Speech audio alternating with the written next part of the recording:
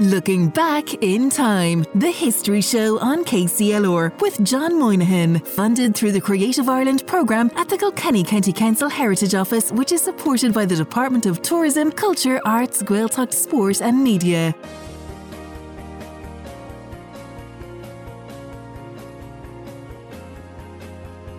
Good evening, you're very welcome along to the History Show here on KCLR. I'm John Moynihan. Thanks for joining me once again this week as we take a look back at Kilkenny in years gone by. Coming up on tonight's programme, Pat Reid of the Heritage Council and owner of heritagemaps.ie on his project to identify and map every mass path in the county of Kilkenny. Local historian Eoin Swithin Walsh is back with us again this week for part 2 of his in-depth guide through the calendar year of 1923. The Irish Civil War has just ended, but as the Irish general elections loomed, how did the candidates of Carlow and Kilkenny fare? And Helen Kealy-Dunne, the caretaker owner of Phil Barron's house, which is a coal miner's thatched cottage situated in the picturesque village of Clogh in Castlecomer, tells us about the restoration work that has been happening at the near 200-year-old dwelling. So all of that plus plenty more besides over the course of the next hour. I do hope that you can stay with me. As always, I'd love your thoughts and interaction throughout the programme, so please do get in touch. You can text me on the dinnersready.ie sponsored KCLR text and WhatsApp line on 083 306 9696, or you can email the programme at thehistoryshow@kclr96fm.com. Our webpage and podcast for Season 2 of the programme is up and running. You can access it at kclr96fm.com/the-history-show. So you can listen back to the programme there or on the KCLR app. And this week's show will be uploaded there later this evening if you want to have another listen. But first, on tonight's programme, we're speaking to Pat Reid. Pat works for the Heritage Council and runs the website heritagemaps.ie. He also has a Heritage GIS consultancy and carries out survey work on heritage-related projects.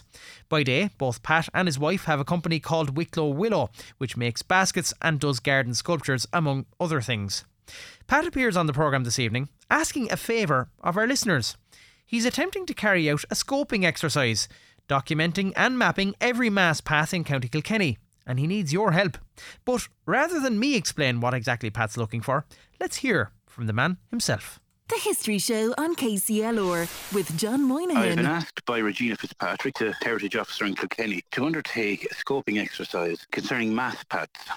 So the idea is that we will look at a couple of places and the mass paths in these areas with a view to creating a sort of a schematic whereby next year or the year after we would look at fully mapping all the mass paths in Kilkenny.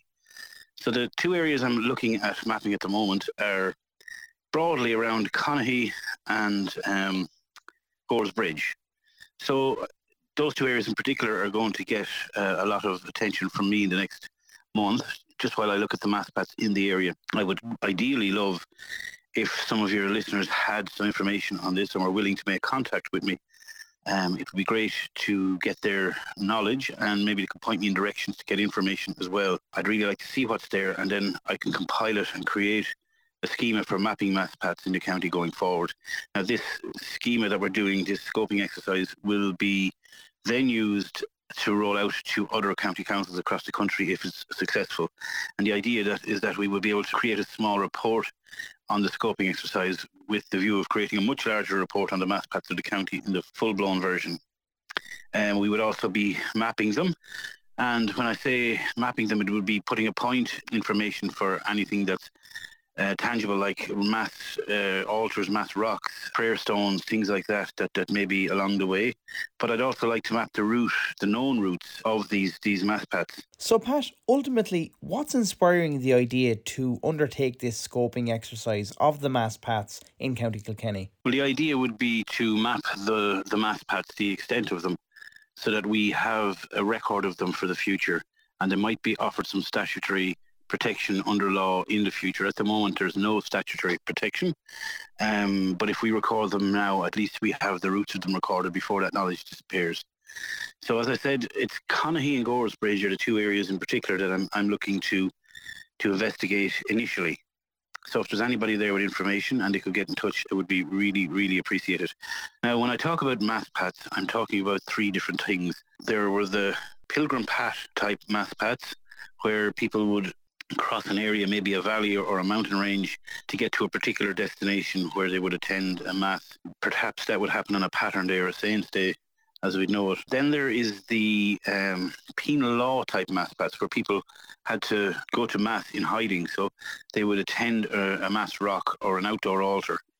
And these mass pats are still dotted all over the country and still fairly well known. These are very important, and I really want to see them recorded in their full extent if possible. And then there's the later mass pats that people used in rural areas to walk to church. This would have been the case up until the 60s, 70s, even to the 80s, where people would walk a number of miles to church on a Sunday. And these are very valid mass pats too, and we'd like to get those recorded. So you may know of mass pats in your area leading to your local church that people would have traditionally walked each Sunday. It seems like an enormous body of work, Pat. Overall, how broad a project do you expect it to be? It's going to be a very broad project. It's going to be a very big project in its full extent. But at the moment, we're trying to just get a sense of how big it can be and how much information can be recorded. We're going to visit the Shanachas. We're going to look at the annals for the area. We're going to really try and get a sense of the depth of information that may be there. There is some small amount of work done, I believe, on mapping them already. So I'm going to be looking at that too, and delving into the library sources also. So again, the really important information is going to lie with local knowledge. And that's what I really want to get a sense of. I want to see what people can tell me about mass pats in their area and what they can bring to us about mass pats. Now, I know people may have concerns over actually telling me where a mass pat passes through land, where there was a right-of-way or may never have been a right-of-way. They might have concerns about people wanting to visit and use the mass pat to traverse the old route, and it might be crossing farmland now that is shut off for one reason or another. We won't be looking to get any sense of opening up these mass pats again. If your land is private, it'll remain private, and nobody will have the right to encroach upon it like that. We just want to get an idea of where the mass pats are, and get an idea of the shape they're in, if they're still visible or extant, or if they have been ploughed out or disappeared into a hedgerow. We just want to record them as best we can before they fully disappear and before the knowledge of them fully disappears.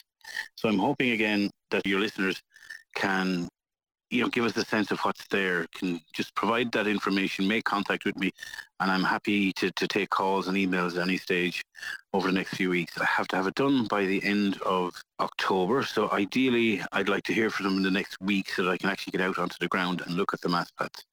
So my email address is info@wicklowwillow.ie.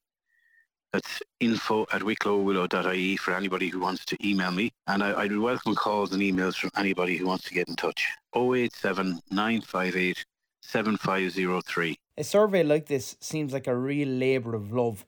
Why have you taken it on ultimately? So the reason I'm undertaking this survey is I was contacted by Regina Fitzpatrick in the Heritage Office, and she asked me about doing the mass pats and recording them. And at first I thought this would be a very difficult project to undertake because it's not a very tangible heritage. A lot of it is lost or broken up a little bit. But I became intrigued by the idea, and I thought this is highly important to record and map these while they're still there, because, as I say, they're becoming intangible. They're becoming a part of history that we can't see anymore. They're becoming lost on us, and it's very important that we actually record them now. So having thought about it for a couple of days, I thought this is a project I'd really like to get my teeth into, and I really do believe that these mass pats deserve the full protection of our government. And by creating a way and a means in which we can record them now, we're preserving them for the future, and at some point I'm hoping they will get that statutory protection. Finally, Pat, when are you hoping to be in a position to release some results from this survey? So we're hoping to have this recording done for this first element of recording mass pats. We're hoping to have it completed by the end of October, and then I will collate what we have. I would like to have a report out by mid-November, all going well, mid to late November at the very latest.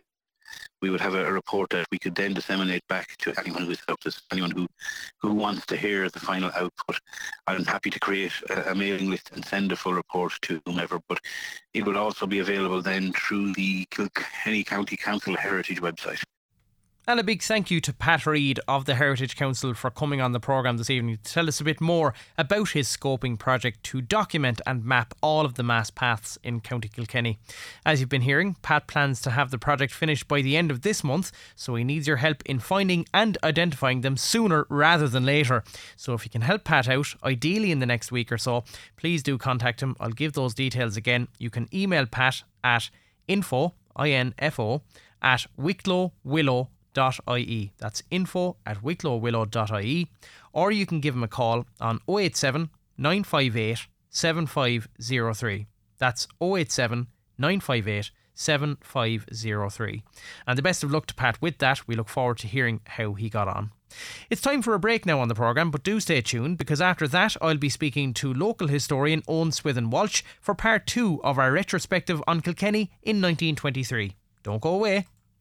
Looking back in time, the History Show on KCLR, funded through the Creative Ireland programme at the Kilkenny County Council Heritage Office, which is supported by the Department of Tourism, Culture, Arts, Gaeltacht, Sport and Media.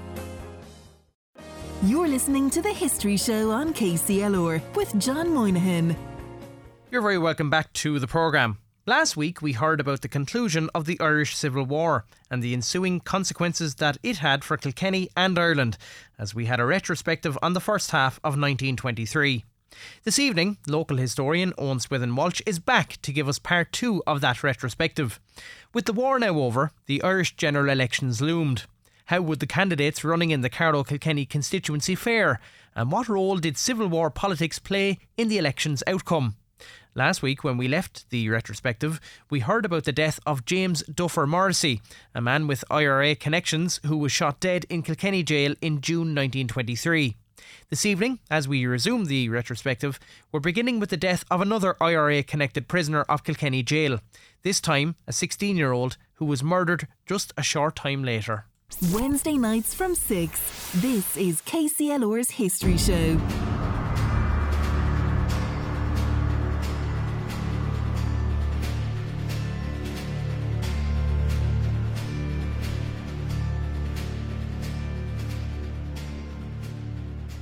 Most controversially, which was very sad, there was another poor young lad that was killed in the few months later in September 1923. His name was Patrick O'Hanlon, and he was only 16 years old, the poor young lad, and he was in Kilkenny jail. He was in the Fine, which is like the Boy Scout movement of the IRA, and he was in Kilkenny jail and shot through a window again. And what's very sad and tragic about his life was that his mother had only died the week before, and he wasn't given licence to go out for her funeral, and she died of natural causes. And he was actually from Carrick-on-Shore, I should say. And they said just before he was shot from the window, he was reading the letter, the last letter his mother had sent him, and he only received the letter after she had died. So it was all kind of very tragic. He was shot through a window, he was bled out, he was brought to the Clogh military hospital, but died along the way. And people are very angry over this, over his age, I suppose, and the fact the Civil War was well over when he was shot. So there was a lot of controversy, and deaths, unfortunately, even when the Civil War was over.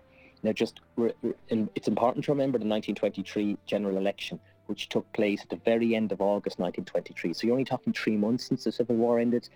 And I suppose what had happened between the last general election, which was only 14 months before, in June 1922, is we had a Civil War in between. And actually lots of TDs had died, the likes of Michael Collins and Arthur Griffith, they'd all died. Cathal Brugha had all died. So there's lots of TDs actually gone. But also the Free State wanted kind of a better mandate, I suppose you could call it that. So they held the general election at the end of August.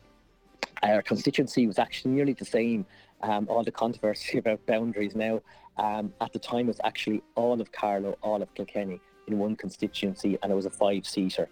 And just in relation to contemporary events about border changes, back then you could have more than, nearly always put the counties in together so they didn't break the county border by increasing the seat numbers. So Nowadays, we only have 3, 4 and 5 seats in the constituency, but back then they could have 6, 7, 8, even 9 seats were in Galway constituency in the 1923 general election, to try to keep all the county boundaries in order. But anyway, that's a story for another day. But the general election comes along anyway. It's a big deal for a few reasons. One, it's the first general election where all women over the age of 21 have the right to vote. And that's a big deal. So people will know 1918 is when women get to vote. However, it's actually only women over 30. And you also have a separate qualification that you have to be married to someone, or you yourself have to own land or property to get to vote. So a good 50 to 60% of Kilkenny women would not have been able to vote in the general election in 1918. So, for example, the most obvious example of Kilkenny would be a farmer's family. A farmer and the wife, they would own their own land by 1922, 23, or even by 1918. But what happens, the wife would be able to vote because she's entitled, but just say she had 5 or 10 daughters, none of them would be able to vote.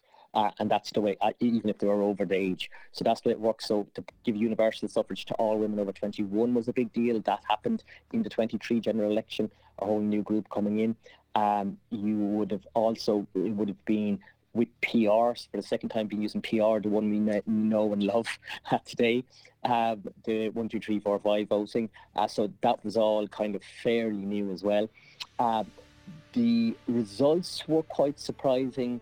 I think on a national level, in Kilkenny maybe not so much, but I suppose what happened, the way it was meant to go for W.T. Cosgrave, who's a local TD, he led the general election with Cumann na nGaedheal. This is a brand new party, Cumann na nGaedheal, which later of course joined with others to become Fine Gael. And he actually helped establish that in April 1923 with Peter Delucre, the mayor of Kilkenny, who was also a senator in up in Leinster House. They fired away with this election and they kind of ran 3 candidates. They would have hoped to have done very well.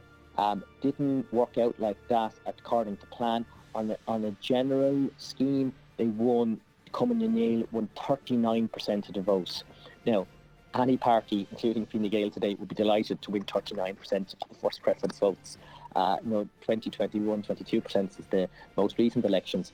But I suppose they thought, that means that 60% of people living in Ireland didn't give them the number one, even though they led it through the Civil War. So there's obviously lots of different opinions judging by the result in Ireland. So it's not all kind of black and white. In Kilkenny, Cosgrave topped the poll, though. That was always a given. And he had one of the highest votes in the entire country. He had nearly 3 times the quota, which politicians today could only dream of. And so he kind of just romped home to victory. Eamon de Valera did similar, though, in the Clare election. The two of them competed for the top vote in the country, Richard Mulcahy. Next to get a seat in Kilkenny was Dennis Gorey.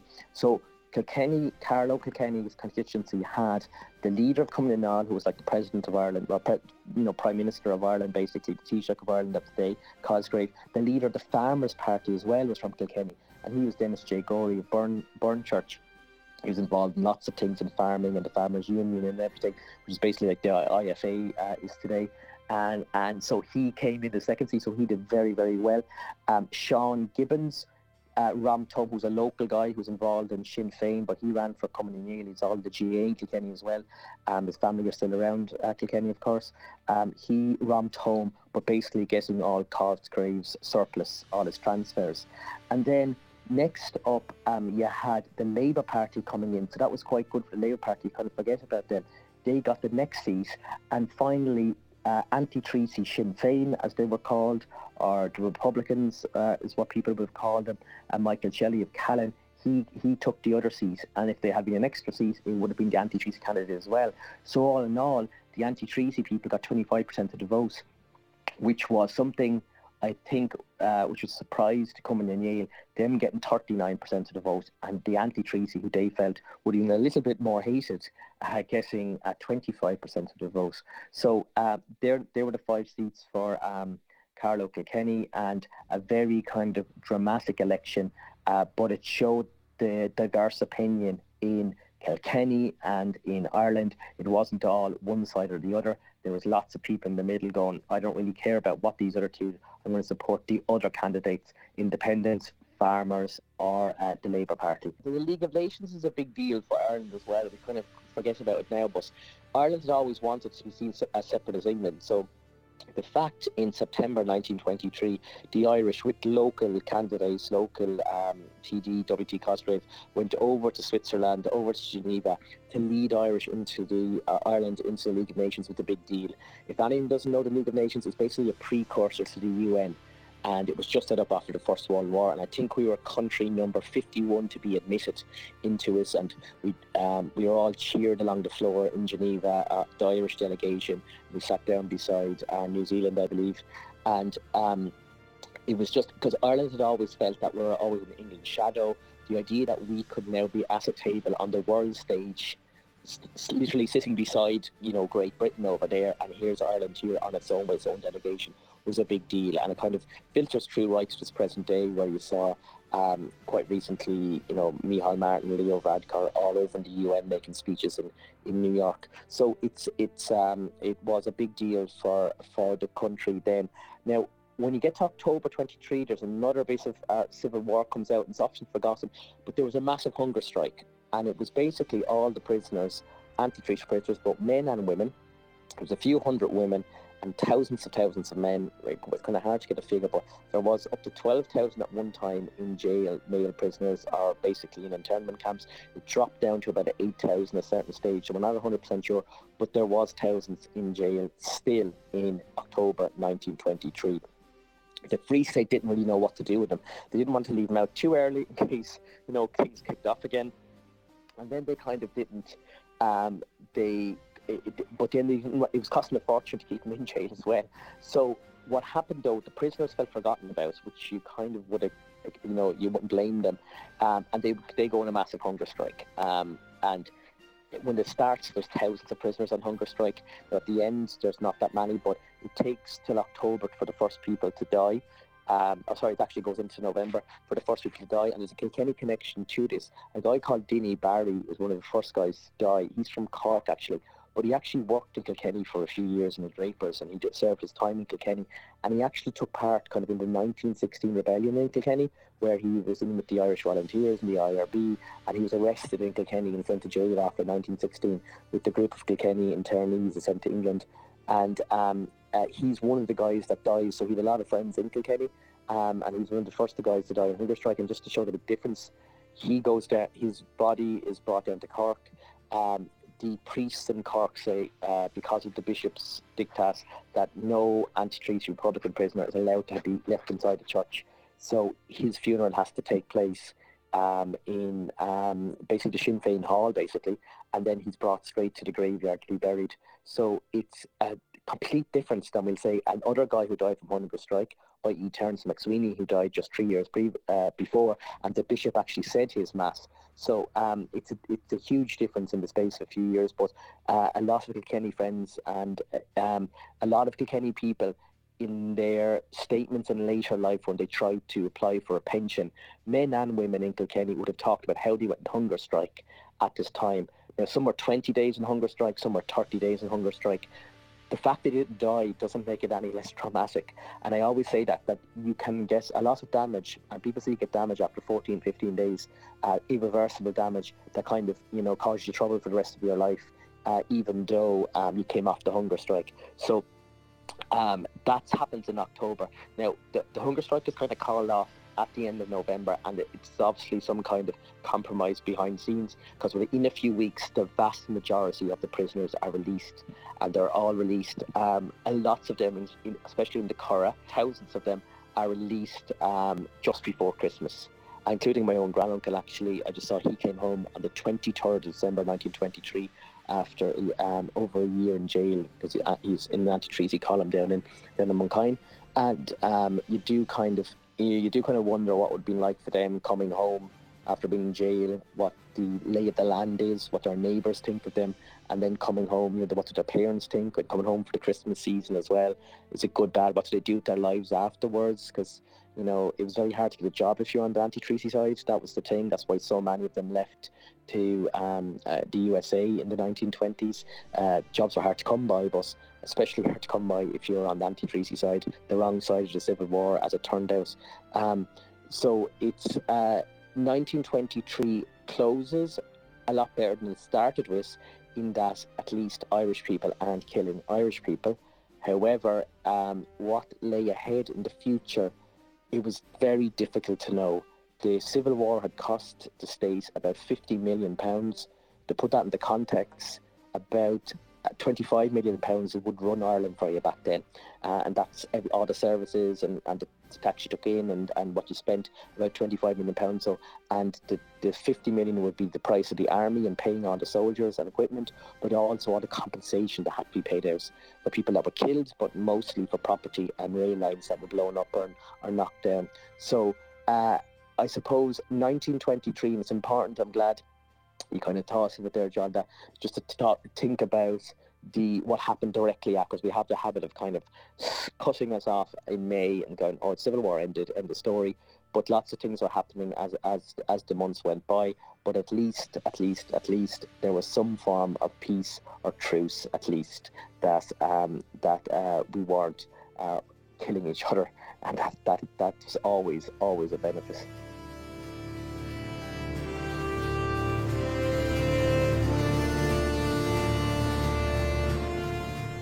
A huge word of thanks to local historian Eoin Swithin Walsh there for his depth of knowledge in describing the events occurring in Kilkenny 100 years ago.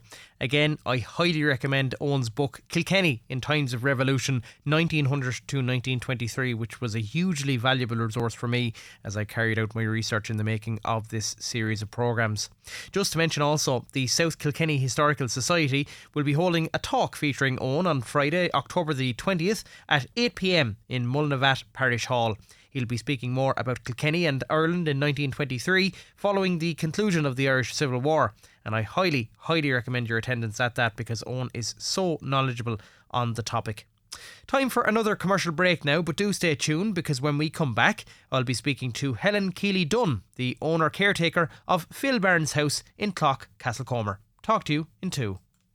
You're listening to The History Show on KCLR, funded through the Creative Ireland programme at the Kilkenny County Council Heritage Office, which is supported by the Department of Tourism, Culture, Arts, Gaeltacht, Sport and Media. You're listening to The History Show on KCLR with John Moynihan. And you're welcome back to part 3 of The History Show. Now, are you familiar with Phil Barron's house in Clogh? For those of you who are not, it's a charming thatched cottage situated in the picturesque village of Clogh just outside of Castlecomer. It was once owned by a man by the name of Phil Barron, or Fee as he was affectionately known by his family. The cottage is now owned and maintained by Helen Kealy-Dunne and her family, and they have traced their ancestral connection to the house back nearly 200 years. The house is more than just a property to them, it's a direct link to their ancestors and Irish heritage. Recently, the house celebrated an open day as it invited members of the public to come and visit and experience the dwelling for themselves. We'll be hearing a little bit more about that next week, but this evening, in the first of 2 parts, Helen tells us the history of the house and the journey to restoring it to its current day state. You're listening to The History Show on KCLR with John Moynihan.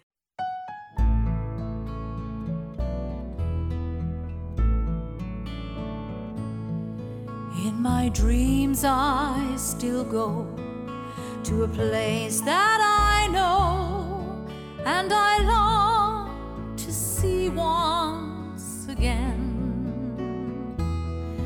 It's a place dear to me, and it always will be. It's my old cottage home in the glen.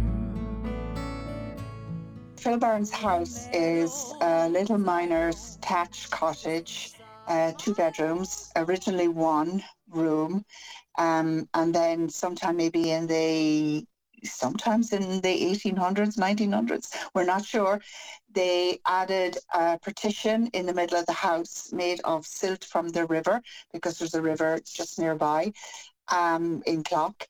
And they made that so it became a 2 little roomed house. But it's on Clogh Bridge in Castlecomer, County Kilkenny. It's a miner's thatched cottage, as I said, because my great-grandfather was a miner. Actually, all my family are miners in that sense. I'm a miner's daughter. My father worked in the mines for a while, John Keeley. from the Swan. I'm a miner's granddaughter on both sides. My grandfather, Jim Keely, my uncle Peter Keely, my family on the house that Clogh belongs to. They were all miners. Some went to Jarrow over in Newcastle and had my grandmother on my father's side. And she came back to Ireland and yada, yada, yada. As a little girl, I couldn't say Philip. I say Fee. So Fee's house is what it's known as to everybody in the family, Fee's house. So yeah, Fee was 89 when he died, and before he died, well, he was worried about what was going to happen to the house. He was worried that it would fall down, basically. He was worried that it was going to be a burden to anybody who took it on. And at that stage, my mother, who was alive, because she died just 3 years after Fee, but at that time, just before Fee died in 2000, I think 2001, nobody knew what to do with it. And my mother thought about giving it to Clogh Heritage, and so it was put out there to the family, and everybody was like, "Oh, we've our own houses and whatever." And Ambrose Dunn and myself.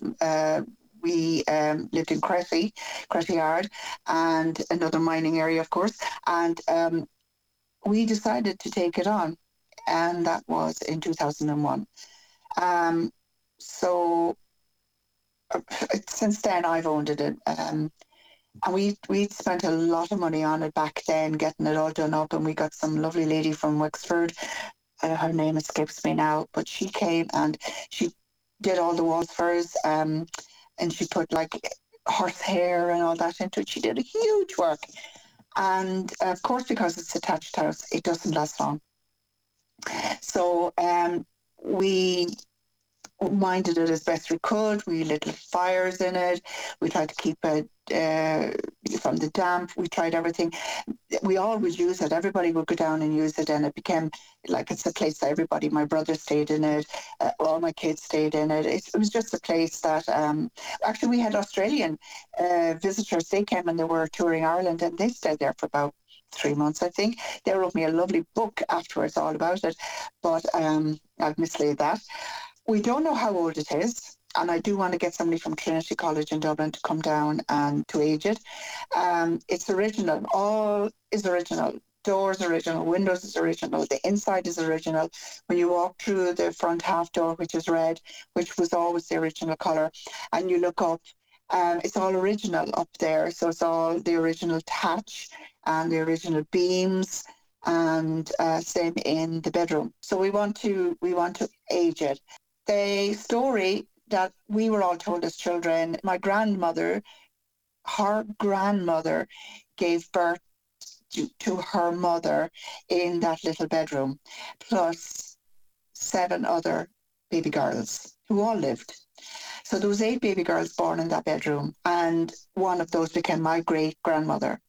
And the story goes that the midwife came up to the kitchen where my grandfather was up waiting for the baby to be born, and he was sitting by the fire, which was then an open stove and an open area, which I never saw in my lifetime. My mother did, because she was raised there too. So the nurse came up and she said to him, I'm not sure of his name, we're looking for that, another little baby girl, your 8th little daughter. And he said, another little washerwoman. She says, welcomed as the first. That's the story that goes. So my great-grandmother, blank, because we're not sure what her second name was. It could have been Brennan, could have been Delaney, but she married a man called Tom Barron. And Tom Barron was the first person to dig the shaft in the outside Castlecomer in the Deer Park, which was a huge mining area up until only lately, I'd say, because all that is the Castlecomer plateau geologically. So it is very rich in anthracite, which is the best coal you can get. He dug that, and they were looking for a house at the time. They realised that my great-grandmother's house was available. There was nobody there. Obviously, her parents had died, and her sisters had gone to America. They'd gone to Scotland. They'd gone to Loughlin Bridge, I believe. They had gone all over the place. And she and Tom Barron went into the house and lived there and died there. They had my grandmother, and my grandmother had my mother. And my mother lived there as well all her life, spent all her life there until she married my father, John Kealy, and moved to the Swan, where we were from. So that's a nice story. That's nice to be able to pass on. There is, like, I have a son who has who is a child. That means that there's now 7 generations that we're able to say has crossed that threshold down there in that little house. Sat on the half door, lay over the half door. The half door has become a real iconic thing that people want to get photographs at. So we've now my little grandson Finn, he's 4. He is the latest to sit on that half door, like I did, and like my mother did, my grandmother did, my great grandmother did, and possibly her mother as well. So I like that. Oh, and my son, of course, I forgot him.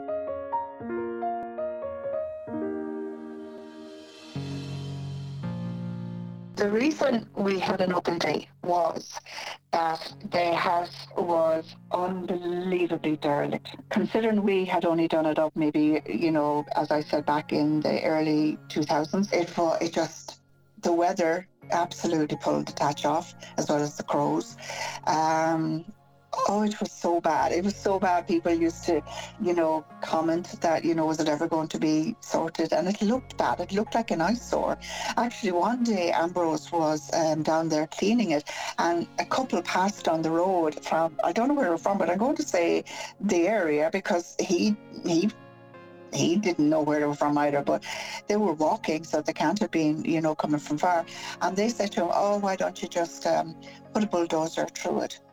And he was very angry and said, "No, this is our history. This is," as my daughter in Los Angeles, who did most of the work actually on organising the opening day, Sophie, she said it's like when you're there, you can feel the ancestors. It's like a book into the past, and there ain't too many of them left. So I believe that there was a load of those little houses, little miners' houses, all along the area, and ours is the last one standing. That's very sad, and we were aware it was bad, but due to ill health on my part, and due to absolute lack of funds, we just couldn't fix it for a while. And then my son Jim and my daughters, Sophie, who lives in Los Angeles, Helena and Stephanie, they all said to me, "Mommy, we can't let this fall." And of course that was the last thing I wanted to do. I'm the caretaker of that house. So my son and daughters come up with the idea of having a GoFundMe page, and the public were so generous. The Clogh community were so generous. All the different little groups in the Clogh community all gave money, and we had it in every newspaper we could think of. We had it on Facebook. It's still on Facebook under Phil Barron's House, Clogh, Castlecomer, County Kilkenny. We collect all this money, and people, as I said, were very generous, and there was still a deficit. So we were kindly given a very nice gift to fill up that deficit. And then I went to Kilkenny County Council with the help of Councillor John Brennan from Clogh, who was wonderful to us, Minister Malcolm Noonan, who was wonderful to us, and let me see, our wonderful Thatcher. I can only have praise for our Thatcher and his men. Our Thatcher is Philip Doran, and everybody wanted to help, and our conservationist James Powell. We all got together outside Clogh, outside the house, and everybody put their speak in. And this was during COVID. We wore masks. They videoed all the damage, and we all had our say. And at the end, everybody got together and decided that we were going to save the house. So the house was saved. And Philip Doran did amazing work, because when he went in there, he found out that actually the walls were collapsing. And an interesting aside, which I did speak about on the open day when I thanked everybody, the aside was that when they went in to do the roof, and they found that the walls were collapsing, and I mean the photographs show how bad it was. One of the Thatcher's helpers, I can't remember his name, a lovely young man, and he told me that if you stood in the back of the house, the backyard, it's a tiny little area in the back, and you look through the tiny little windows, and they're small because you had to pay rent for your sunlight, so the windows are all small, so you didn't have to pay a lot of rent. The windows are tiny, about maybe a child can get through the window, that's all. There's no back door, but you could look through the back window, through the house, through the front window, over the window. You could look through a hole in the thatch and the wall, right through the front road where people were driving up and down.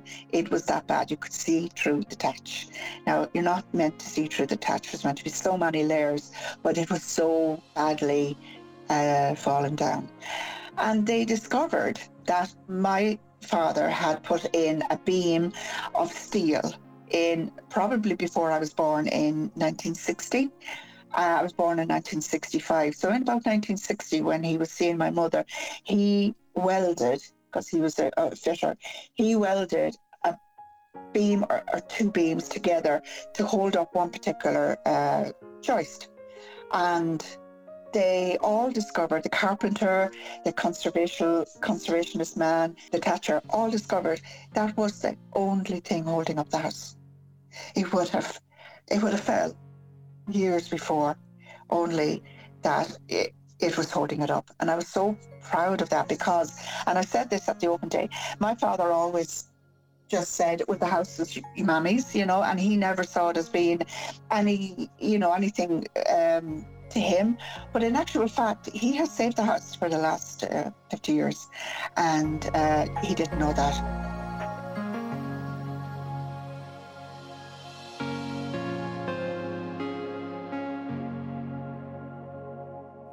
A big thank you to Helen Kealy-Dunne there, the owner-caretaker of Phil Barron's house in Clogh.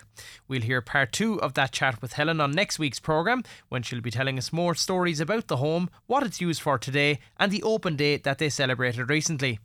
Now though, it's time for a break. I'll talk to you shortly.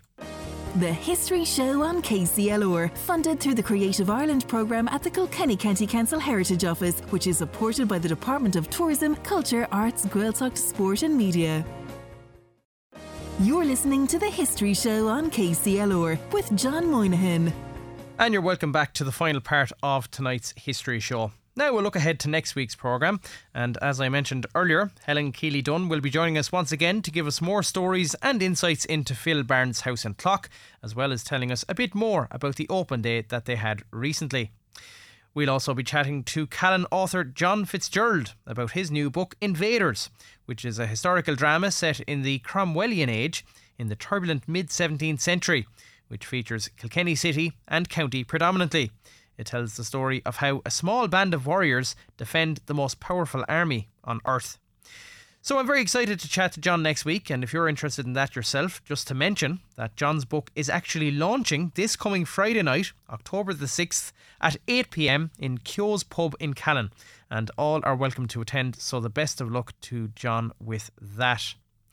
That's just about it for this evening's show. Thanks very much for joining me. Thanks to all of our contributors. A reminder that Pat Reid, who is looking for your contributions on Kilkenny's mass paths, can be contacted at info@wicklowwillow.ie, or you can give him a call on 087 958 7503. That's 087 958 7503. A reminder of Eoin Swithin Walsh's talk about Kilkenny post-Civil War in 1923. It's being hosted by the South Kilkenny Historical Society, and it's on Friday, October the 20th at 8 p.m. in Mulnavat Parish Hall.